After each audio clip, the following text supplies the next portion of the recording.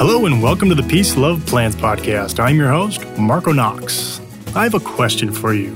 Can you imagine living your life without a car? Think about that for a moment. How would your life change? Would you still be able to do the things that you enjoy and that you need to get done? Seems pretty daunting, doesn't it? I know it does for me. I can remember getting behind the wheel for the very first time. I felt free. I felt like I could finally go further and see new things. That feeling of excitement and freedom didn't last long, though. Before I knew it, I was stuck in traffic, dealing with insane drivers, paying for expensive maintenance, all while saving money so I could buy a new car when the one that I was driving stopped working. As crazy as it may sound, the aforementioned freedom and excitement was best when I was growing up and riding my bike around the neighborhood with my friends. Can't we just go back to that? Of course we can. Allow me to introduce you to Ryan Van Duzer, a man that has never owned a car, and to add to it, he lives in the mountains of Colorado. Try living there without a car. But as you'll soon hear, he manages just fine. Seems wild, I know, but that's just the beginning, you see. Besides Ryan not owning a car, he's ridden a bike from Honduras to Boulder, Colorado, across the United States twice, and down both the East and West Coasts. And besides cycling, he's known for his altruistic lifestyle, his amazing YouTube channel, and getting people to get off of the couch and experience life by way of the great outdoors. So now that you have a feeling for who Ryan is, let's dive into this episode titled Life at 15 Miles Per Hour with Ryan Van Duzer. Ryan Van Duzer, welcome to the Peace, Love, Plants podcast, my friend. How are you doing today? I'm doing great. I'm honored to be here. It's great to meet you, even though you're just two-dimensional, not three-dimensional. I'm psyched. That is fantastic. So you're coming to us from a place that I would love to call home one day, Boulder, Colorado. Man. Yes. Boulder is a pretty amazing place. I'm very fortunate that I was born and raised here. This has been my home ever since I was a baby. And right now, it's like 75, sunny, no clouds. The mountains are green. It is springtime and glorious. Living the dream. Yes, sir. Yeah, I hear a lot of amazing things about Boulder. And ironically, you are the third guest from Boulder I've had on the show, and the fourth from Colorado, representing really hard the Rocky Mountain State. I love it. Right. Nice. Yeah, when I was 19, I actually lived in Littleton. How far is that from Boulder? It's not too far. It's like 40 minutes or something. That's not bad. Yeah, not bad. Yeah, I fell in love with the mountains. I swore one day I would return. Maybe all these guests that are from that area is the universe kind of telling me, hey, man, you need to make good on that promise and come back. Yeah, well, welcome. So let's dive into this thing here. I've really been looking forward to meeting you and speaking with you because to me, you're a guy that is living life out loud. And I mean that in the purest form, man. You're authentically yourself. I'm very loud. Yeah. But no, like in the purest form, like you're just living a life that you're excited about and you're letting others feel and see your light, which is beautiful. And also you're inspiring thousands of people around the world. So let's start here. Let's go back, man. Take me back to your childhood. You were born and raised in the Rockies, as you mentioned. What was life like for you growing up? Life was great here in Boulder. And Boulder is such an outdoor playground that luckily I fell in love with Mother Nature at an early age. You know, this was before video games and we had a TV, but it's not like TVs now where everybody's just glued to it all the time. We were just outside all the time, dirt under my fingernails, having fun, skinning my knees, riding bikes. And as I got older here in Boulder, I started exploring all the trails and the foothills of the mountains on bicycle by myself. And it was such a great feeling of freedom where I could just take my bicycle, be human powered, and go on a long adventure and catch snakes. And it was just, I felt like a little Huck Finn, it was awesome. So you go through school, you're out of high school, and you went to the University of Colorado, right? Yep. So you graduate from the University of Colorado and you join the Peace Corps and head to Honduras as a volunteer. Yeah. What fueled that decision? What was the catalyst for that?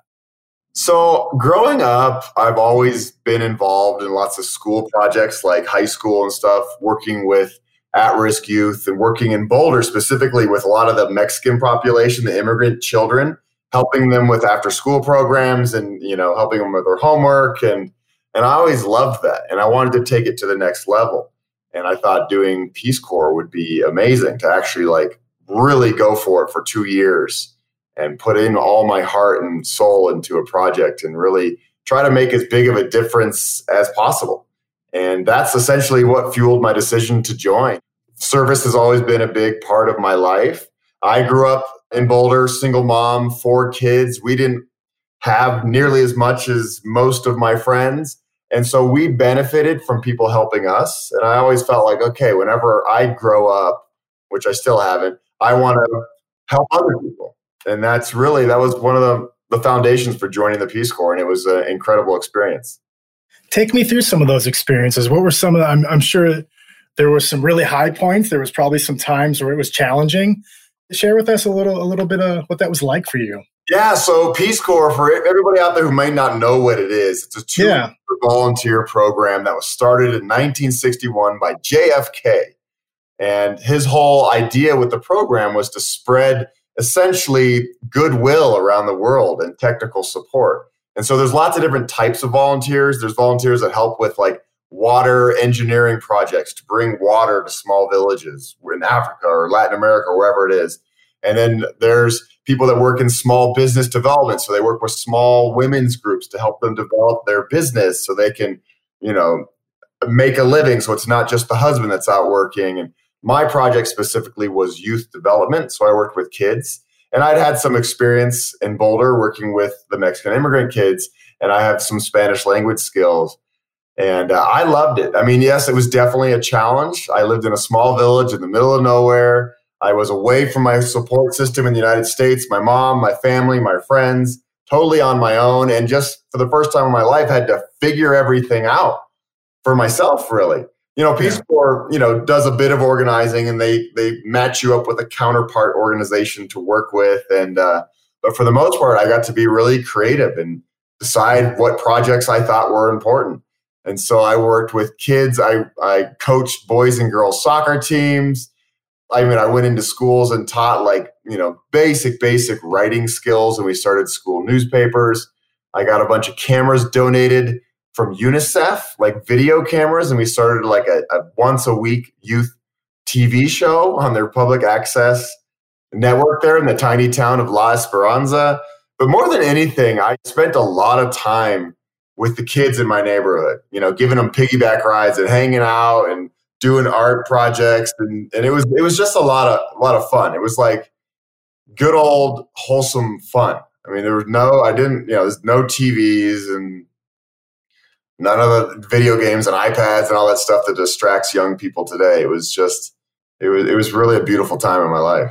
That does sound beautiful. No TVs. Wow. Yeah. That alone sounds beautiful. Although I wouldn't be able to watch your YouTube, so that would be wrong. That's true. Now, it sounds like the community really embraced you, and it was family, right? I mean, by the time it was time to go. Yeah. So it took a while to become part of the community. I lived in an indigenous population community, and they were at first they're like, "Who is this crazy white guy in our town? What's he all about?" And it took many, many, many months. At first I started working with the children, and they probably would go home and tell their parents about me, and they gained a trust for me, after a long time. And by the time I left, it was a definite family. And it was one of the hardest days of my life. It was one of the hardest and most exciting days of my life. When the day I left after two years, saying goodbye to all these kids who I had grown to love as like, not my own children, but we were like family. Yeah. Oh, there were a lot of tears that day. I can imagine. So you mentioned it's time to leave, right? After working 2 years in Honduras. And you did what most people would do. I mean, it's, pack the bags, say goodbye to all the people you've grown to love, and then head to the airport and catch a flight home, right? Exactly. That's exactly what I did not do. What did you do, Ryan? I like that lead in, by the way. So I thought after 2 years living in a tiny village, getting on an airplane and going home would have just been reverse culture shock to be back in Boulder, Colorado. And it's just a matter of probably 5 hours. Honduras really isn't that far. And I didn't want to go home that quickly. I really wanted to process what I had done while I was there and also have time to dream about the future and what I wanted to do with my life. So I thought the best way to get home would be to get on my bicycle and ride it from Honduras all the way back to Boulder. Whoa. ride your bike from Honduras to Boulder, Colorado? Wait, Yes. Nobody what thought kind that was a good idea. My mom thought it was a horrible idea. Lots of people told me that I was going to get robbed or run off the road. And for me, I couldn't have been more excited. And one of the main reasons why is I trust the people. I trust Latin people. You watch the news and they pump you full of fear that Mexico is so dangerous and it's just narcos and banditos and all that. And I was like, nah, it's not that. And I know that I'm going to have a great time riding my bike every day, all day for 3 months, 4,000 miles. I knew it would allow me a lot of time to think. And that's exactly what I wanted to do. So you're able to process your 2 years in Honduras and slowly transition back into what life was going to be like in the United States after that much time. And I watched some of these videos and they're beautiful. I love how every time you crossed a country, you stuck the flag on the bike, right? Exactly. Yep. Until you finally got to the United States and it's like, okay, we're in the United States, but gosh, it's so much further to go. I mean, you got Texas still. And it was really cold by the time I got into the United States. I left Honduras in September. So all through Central America and Mexico, it was pretty warm. But once I got into northern Mexico, actually, like near Chihuahua, it was late November, early December, and it was freezing cold. And that's no fun on a bicycle when it's just windy and freezing cold. But overall, it was the experience of a lifetime. I met wonderful people. Truck drivers would stop and give me food and help me navigate with my map, and they'd show me the safest roads to go on. I'd show up in small villages, and people would be like, "Whoa, where did this gringo come from?" And they invite me into their homes and feed me dinner, and I'd get camp in their backyards. And this happened every single day, all the way home for 3 months. I never had a bad experience at all. It was incredible every step of the way. And, I would wake up in the morning and not know where I was going. This was not a guided trip. I would get up on my bike and just start riding north and see how far I got. And then sometimes I would end up in a town and maybe get a $10 hotel. And sometimes I'd be in the middle of nowhere and I'd camp off the side of the road. And I just did that day after day after day. And it was such an invigorating experience. That is wild, man. So now you're back in Colorado, right? Yes. And you're getting acclimated to your new life. What was next for you once you returned home? What was on the docket besides resting your legs, I imagine? Yeah, it was the first time in my life where I didn't have a next. Growing up, I always knew, okay, elementary school, middle school, high school, college. And after college, I knew I was going to do the Peace Corps. But after Peace Corps, I didn't know what was going to happen next. I didn't have plans for the first time in my life. And that's when I got creative. And I was like, okay, I loved riding home from Honduras. I had a little Sony Handycam video camera with me, and I documented the adventure. And I was like, I want to be a storyteller. I want to get paid to travel in some way. And that's where I put all my effort. And so I went to a local public access channel in Boulder, Wayne's World style, and pitched them an idea for an outdoor adventure show. And they said, yeah, sure, this is public access. You can do whatever you want. You're not getting paid. Anybody can put a show on public access. And I was like, sweet, I'm going to do it. And that's essentially when my career started. I began a show called Out There. And the whole idea was to inspire people to get up off their couches and challenge themselves in some way. And that's what started it all. Now, I've worked for the Discovery Channel and Travel Channel and other networks, and today doing YouTube videos. So what was that, circa 2007, 8? What year was that when you got back? I got home in December of 2005. So I started the public access show in 2006. Wow. Yeah. Wow. You really are a legend in this game. I mean, you're the OG, man.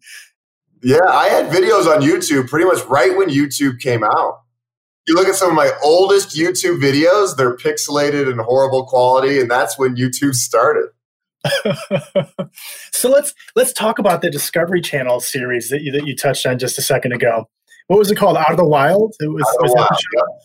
Walk me through that concept and how you got involved with that. Yeah, so my dream when I started the public access show was to be like a TV host. And so public access was just a stepping stone to build up essentially like a resume. Mm-hmm.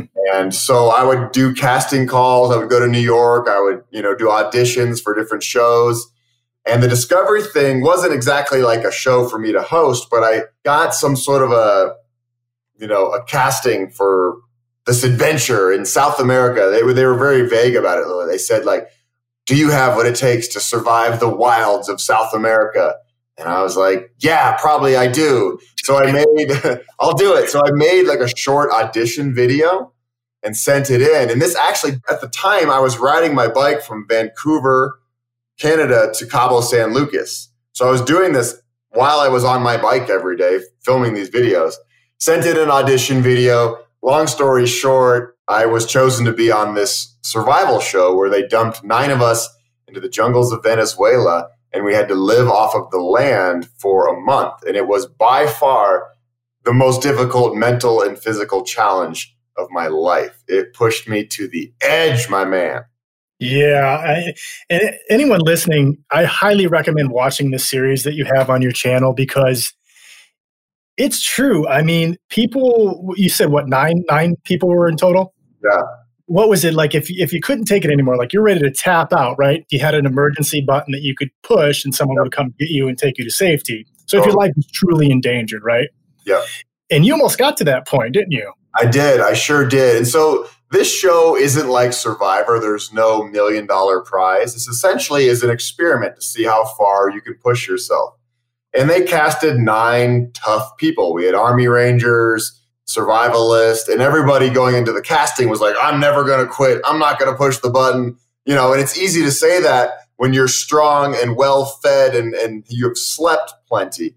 But once you're day 17 and you haven't slept at all and you haven't eaten and you're getting like stung by insects all night long, it wears on you, you know? And so, yeah, I think for me, it was about day 19. I had like collapsed a couple times, like completely fainted just from lack of nutrition. And I started to think, and this is not good for my body in the long run. This is dangerous. And I was really close to pushing the button. I mean, I wanted out of there so bad. I wanted comfort. That's what humans want. When we're in pain, what do we want? We want our mommies. We want our bed. I almost pushed it, but I didn't. Because all of a sudden there's a flash flood and a couple of our teammates are on the other side of a river and we needed to go help them across the river. And, you know, it was this dramatic sequence. And it was in that moment that I realized, okay, this isn't just about me and my suffering. We're a team here. If I leave, that's going to negatively affect the people there. Like we need to do this together. So that's what kept me in the game. So you just dug deep. You found a way. Yeah. And I think survival or any type of difficult situation, whether it's a 100-mile race or bike ride or going through tough times in a relationship, I think it's all mental. I think the human body is capable of amazing things, even when you don't feed it. As long as your mind stays balanced and positive in some way and you have something to look forward to and you feel like a connection to other people, you can get through anything. Yeah, you know, I've interviewed a couple of people that have done amazing things. Have you heard of Robbie Ballinger by any chance? Yeah. Guy that ran across America. Yeah. So I'm talking to Robbie and he says, you know, it was day 6 or 7 and I just mentally I wanted to quit, right? Which I'm sure you've experienced in a lot of the ventures you've done. He had this breakthrough and he said his body just got used to it. It's like, oh, okay, you're not trying to kill me. We can do this now. And from there on, it was just on, right? Yeah. Do you experience things like that? I was watching some of your videos last night. I think it was the Rocky Mountain Transcontinental. Is that what it's called? The Trans-Rocky Race, yeah. Yes, and you're running this 120-mile race in stages, right? 6 stages. And, I mean, you've done some amazing things, but in the middle of this, I think day 3, you're like, I have not experienced pain like this before. Yeah, it hurt. How did you break through? Is it the same kind of thing? Your body just adapted in the middle of it? Yeah, your body, everything kind of adapts. And since I did this very difficult survival, project in Venezuela, everything is easy. Not easy, but if I can survive off the land for 30 days, I can do a 100-mile race because I know there's a finish line. Yeah. The difficult part of Venezuela is we didn't know when it was going to end, and mentally that's very difficult. So when I'm in the middle of a race or the Trans-Rockies like you're talking about, yes, everything hurts. But I know that there's an aid station 3 miles away and somebody's going to give me whatever I want and food and even massage me. So, I mean, as far as like difficult situations in life go, there's an easy out on those ones. You just keep moving forward, one step in front of the other, whether or not you're running or not. And I can get fairly competitive and I want to go fast, but I know that I'm not going to die. Yeah. And that's the goal every time you go into one of these, right? Don't die. Yeah. Now, as I mentioned, and as anyone that's watched your channel knows, you've traveled the world and experienced some truly beautiful places. And we could talk all day and not get to all of your journeys. Yeah. So let's focus on one more of these adventures before we start to bring this home. Can we go back to the archives for this one and talk about your ride across the United States on a beach cruiser? Yeah. I mean, a beach cruiser, dude. Yeah. What were you thinking? Exactly. That's the response everybody had. What are you thinking? The point of that ride was to show people that you don't need to have the latest and greatest and most expensive gear to do a challenge. Or even in this case, ride your bike to the grocery store, ride your bike to work. The whole mission was to inspire people to ride their bikes more. And if I could ride this 3-speed cruiser all the way across America, hey, maybe you can ride your bike to work more often. And let's think about the environment and how we're all part of this ecosystem. And, exercise is a great thing. We Americans are so conditioned to wake up, brush our teeth, eat breakfast, run out the door with our car keys and jump in our car. That's just like the way things are. We don't need to be driving as much as we do. I think 90% of car trips are within 4 miles of our homes. Those can easily be done on a bicycle.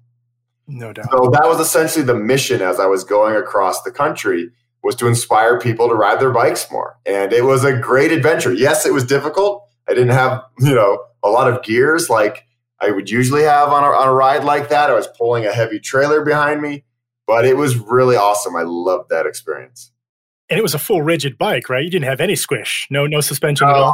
Yeah, no, that bike is hanging up in my house now. It's kind of a museum bike. As it should be. Yeah. That's fascinating. I just can't even wrap my mind around that. What was the route? What route did you take for this ride? I started in Oceanside, California, which is near San Diego, and I went to Washington, D.C. So I took a pretty southern route, a little bit through the Midwest once I got into the New Mexico, Kansas area, and then Ohio and Illinois, West Virginia, all that. But the hardest parts were obviously going up mountains, because without gears and pulling a trailer, it's hard to get those bikes up mountains. Flat stuff and downhill was fine. But I met so many wonderful people on those rides. I mean, the reason why I love seeing the world by bicycle is it just puts you in places where you normally wouldn't be if you were in a car. You stop in these small towns. And this was my first time really seeing small town America. I hadn't traveled all that much in America, in the United States at this time in my life. And I really found it charming and fun. And again, just like in Mexico, people would invite me into their homes and feed me dinner, and I'd camp in their backyards. It was a great way to fall in love with the United States. Was this route kind of planned out, or was it much like your ride from Honduras? Just get on the bike and go, and you'll figure out it as you go. This route was fairly planned out. I actually there's a big endurance bike race called Race Across America, where guys ride across the country in about 8 or 9 days. And I took their route book and followed their route. Okay. Yeah. That's fascinating. So you may not be affiliated with anymore, but that was a New Belgium brewery, right? Uh-huh. It was a Belgium cruiser. Yep.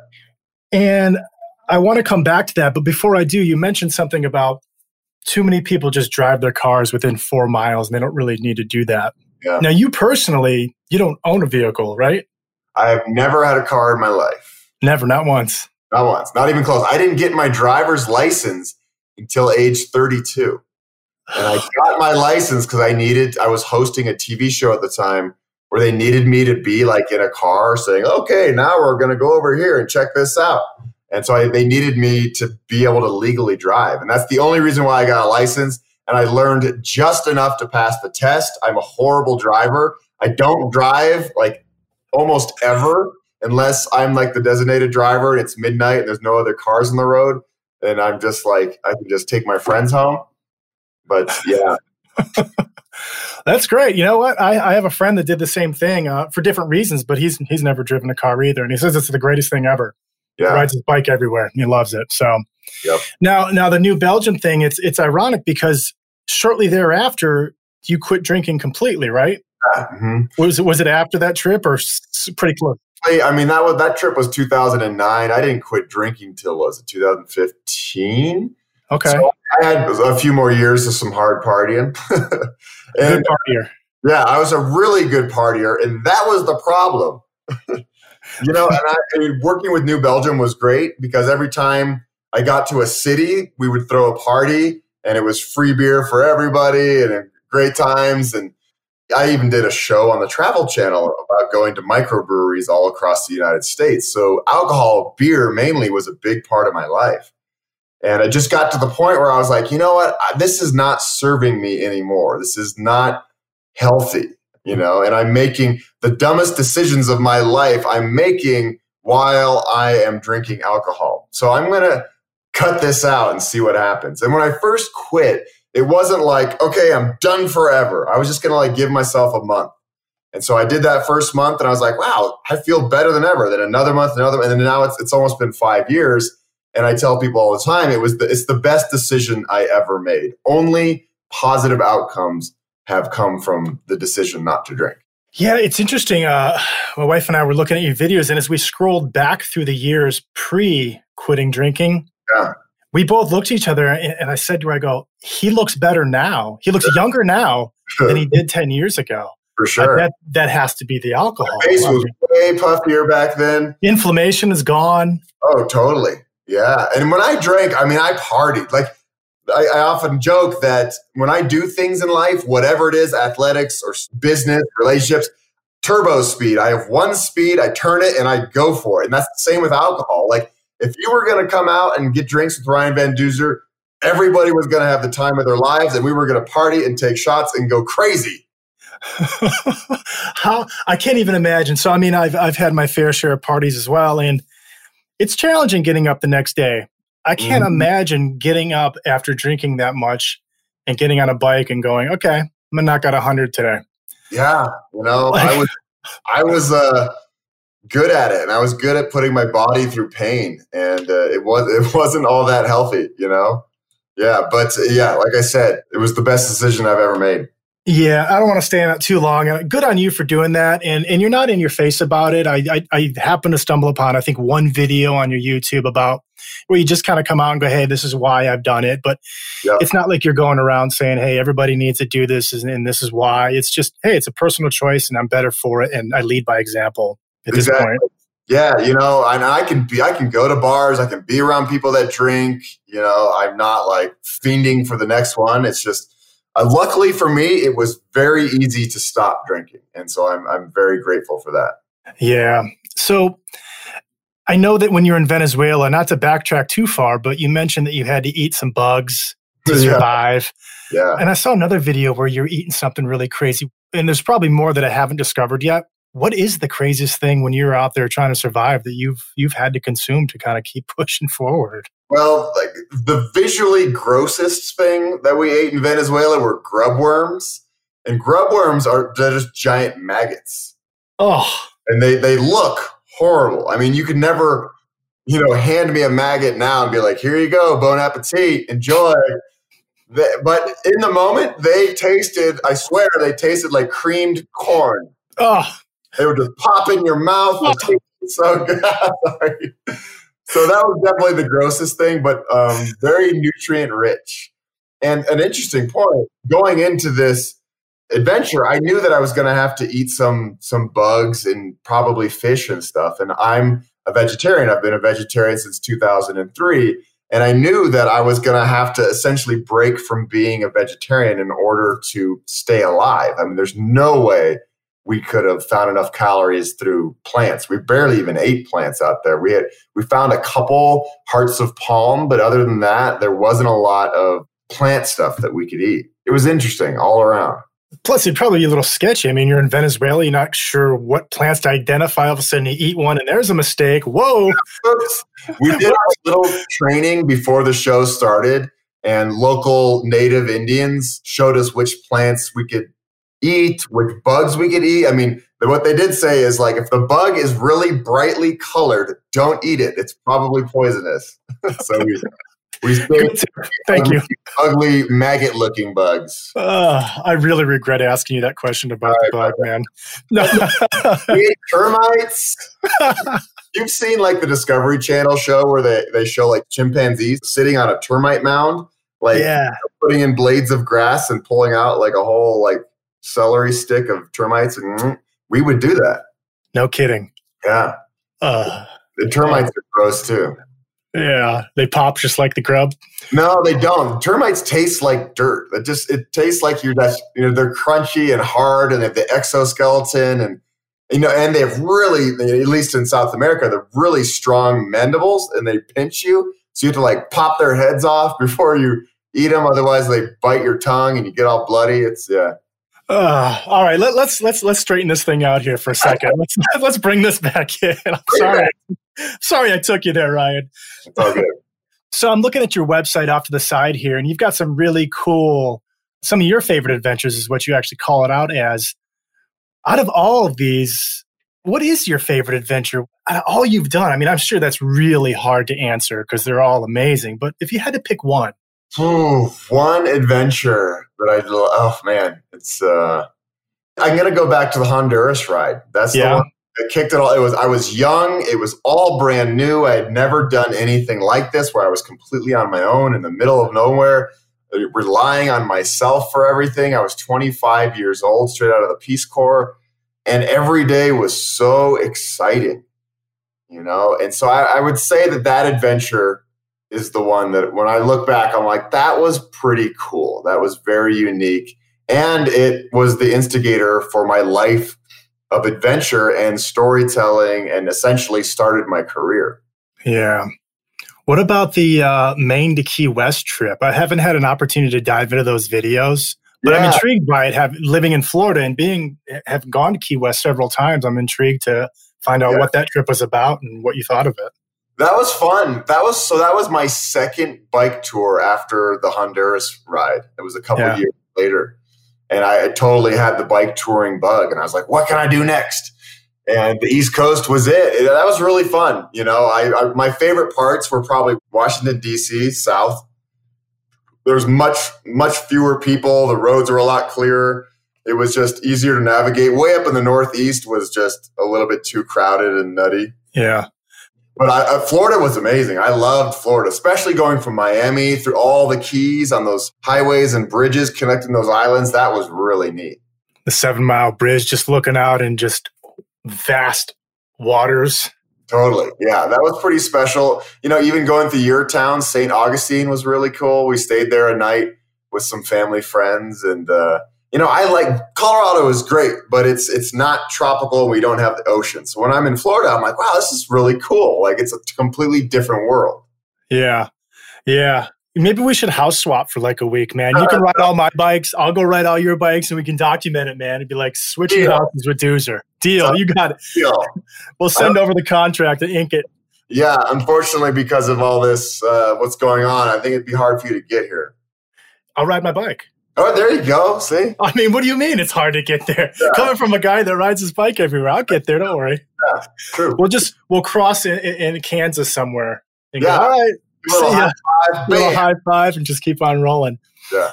That's our social distancing content for everybody, right? Yeah. You could stay here. I live right on the ocean, man. And I got 7 bikes. You'll love it. Perfect. Yeah. You don't have mountains though, man. I know, but what we lack in elevation, we make up in that ocean shear, man. I mean, I was riding this morning and I felt like I was going in reverse. The wind off that ocean was brutal. I bet. Probably nothing like Baja, though, right? Talk to me about Baja. I love Baja, and it's just a magical little sliver of land in Mexico. And so I've ridden from Vancouver to Cabo San Lucas on a regular bicycle. So I took the road, like the highway down Baja, which is fairly easy. It's still hot and it's still a desert. But 2 years ago, I went and did what's called the Baja Divide, which is an off-road route in Baja. And that is extremely difficult. It is some of the roughest roads I've ever ridden a bike on. And you're in the middle of nowhere a lot of the time. So you have to carry lots of water and food. Whereas on a normal bike tour, you're never far from a gas station or a grocery store because you're riding actual highways and roads and stuff. Baja, you're in the middle of nowhere all the time. So your bike weighs a ton because you need to carry all your water and all your food. And that makes it obviously very difficult. And then you add on the terrain and the heat and it's a tough one. That's probably the toughest bike tour I've ever done. Yeah, and what was the one? I think it was Baja I was watching. I mean, is it all of your, not all your rides, but a good portion of your rides at the end, you give the bike to somebody, right? Yeah, I try to. I've ridden across Cuba and gave a bike away, gave a bike in Baja. Yeah, I forget. People remind me, they know better than I do how I give away bikes. But yeah, if I'm able to, I like to be able to give a bike to a local person when I'm traveling. I think it's a cool way to just pay it forward and, hey, give this adventure machine to somebody and hopefully make their day and make their dreams come true. And it's fun.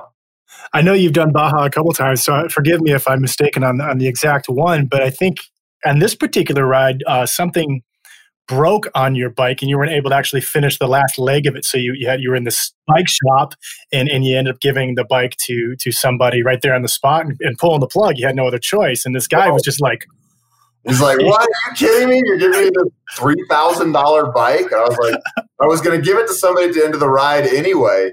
My bike, unfortunately, broke in a way that I couldn't fix it in time. And it wasn't anything major. This kid was able to fix it, 2 weeks later, ordering the right part in the United States. And yeah, it felt really good to be like, well, okay, this is the end of my ride. I mean, I was close enough to the end anyway, just about 100 miles. Mm-hmm. And yeah, he's psyched. He sent me photos of himself on this awesome bike. And I was going to ask you that if the people follow up with you afterwards and go and show you kind of what they're doing. Yeah, and the guy I gave my bike to in Cuba, he still texts me all the time, and we've become good friends. That's awesome, man. That's really awesome. All right, well, we're going to land this thing down, but before we do, let's leave the people with some nuggets of wisdom, Ryan. Now, don't eat yellow snow.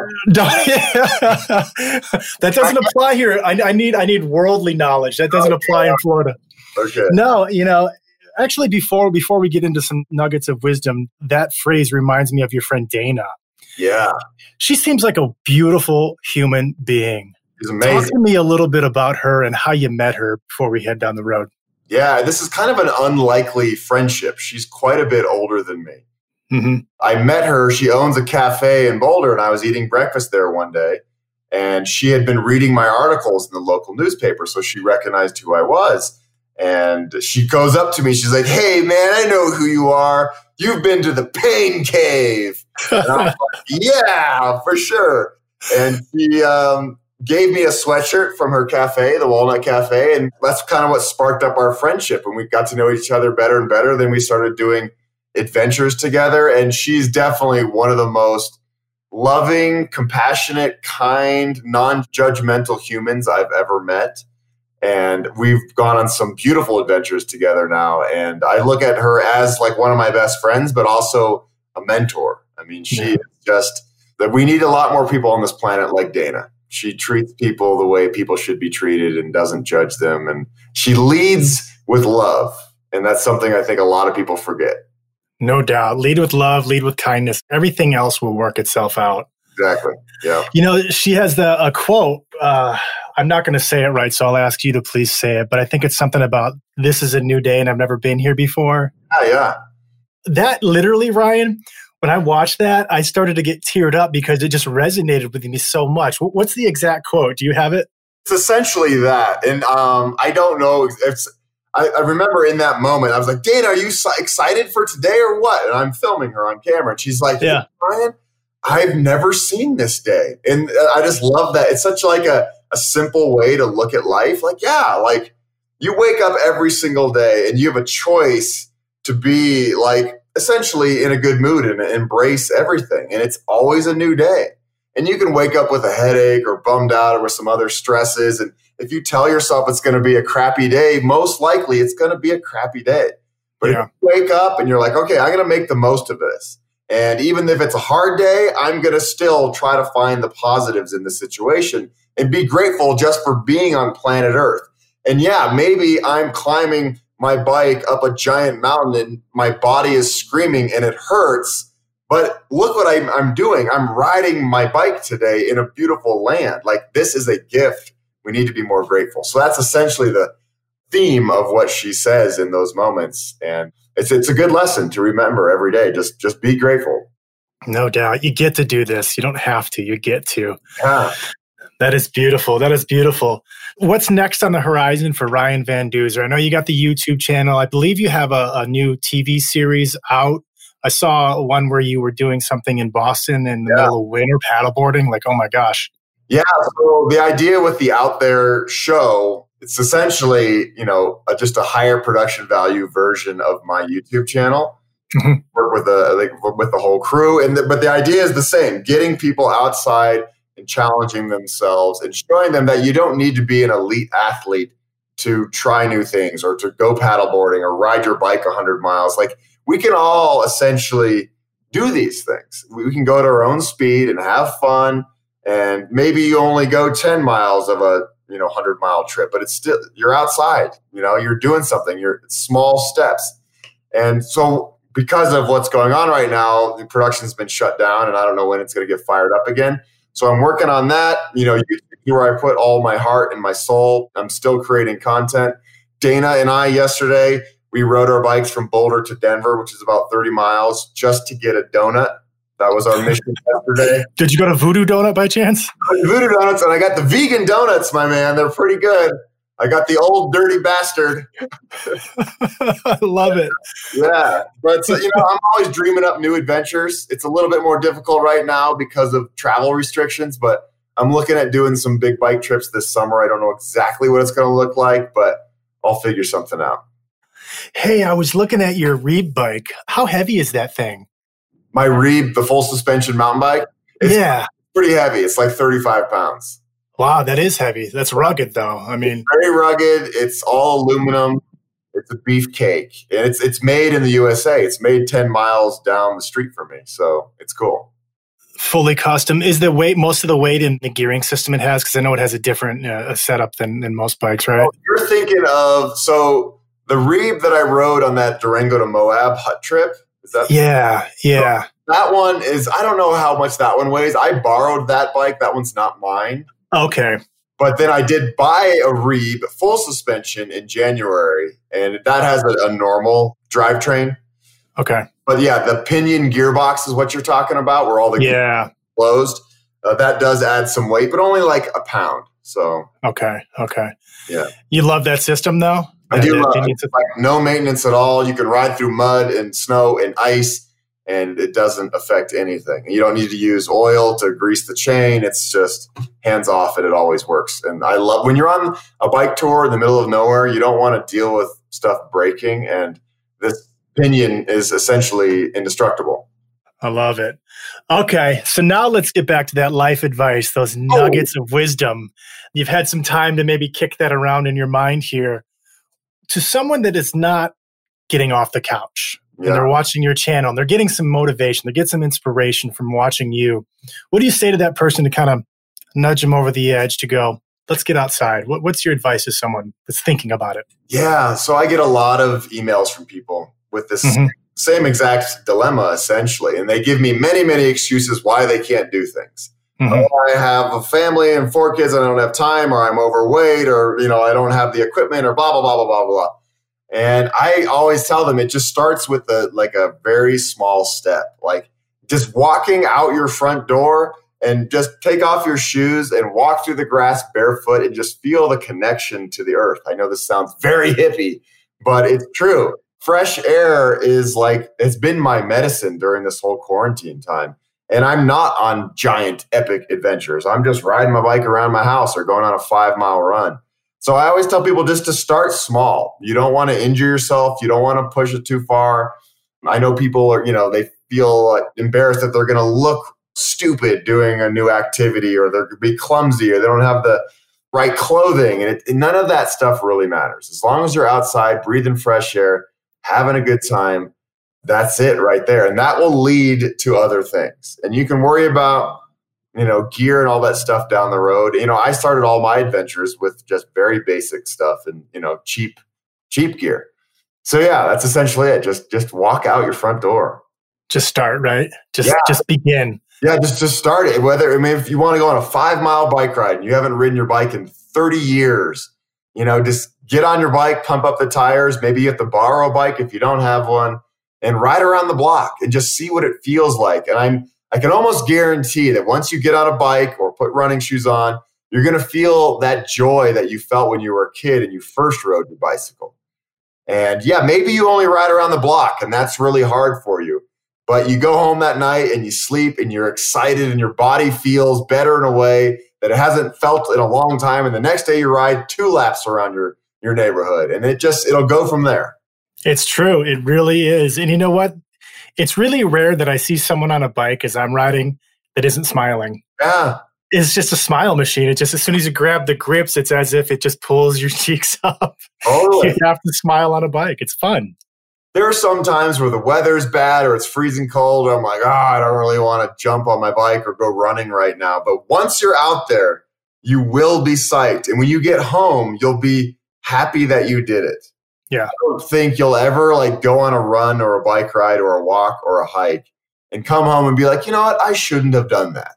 Yeah, I regret that. That was not fun. Never. But what you will regret is sitting on your couch, eating ice cream. Then you'll be like, I feel like just so lazy and like garbage, you know? Yeah. Get out there and ride, people. Life at 15 miles per hour, right, Ryan? That's right. All right. I know you got to get back to creating YouTube content, right? That's right. I'm editing right now. Yes. Yes. So anyways, thank you, Ryan. You're a kind soul and you're spreading a positive message with your kindness and perspective. Thank you for all you make this world a better place. I really appreciate you. The world needs more of Ryan Van Doezers. They really do. It means a lot to me, my friend, and I hope to meet you in real life someday. Absolutely. Absolutely. All right, everybody. That's Ryan Van Doezer. Be sure to check out his YouTube channel. He's got all kinds of subscribers, and there is a reason for that. He brings the adventure to you, makes it feel like you're part of it. Until next time, peace, love, and plants. Motivated? I know that I am. Interestingly enough, it was only recently that I discovered Ryan and his YouTube channel, and I'm so thankful that I did. He reminded me that life is best when viewing it through a positive lens, and that anything is truly possible. He also reminded me that this world is meant to be explored, and that most people in this world are truly wonderful humans that simply want to live a happy life. It's not complicated. It's a noble and attainable goal. That is, if you simply make the choice to do so. Ryan's adventurous content aimed at inspiring people to get off their couches is a mission that I stand with, or should I say, pedal with. And his freedom machines are great vehicles that enable you to experience life at 15 miles per hour, allowing you to see so much more, all while getting even more connected with all that life has to offer. Oh, and the side effects of riding your bike, besides the smiles, are the numerous documented health benefits. I am truly humbled that Ryan took some time to share his story with us. And besides being an all-around good human being, Ryan has done some really epic travels by bike, which I've linked in my show notes. That is all for this week. I hope you enjoyed getting to learn a little bit about Ryan Van Doezer, and hopefully his message spoke to you like it did to me. Until next time, peace, love, and plants.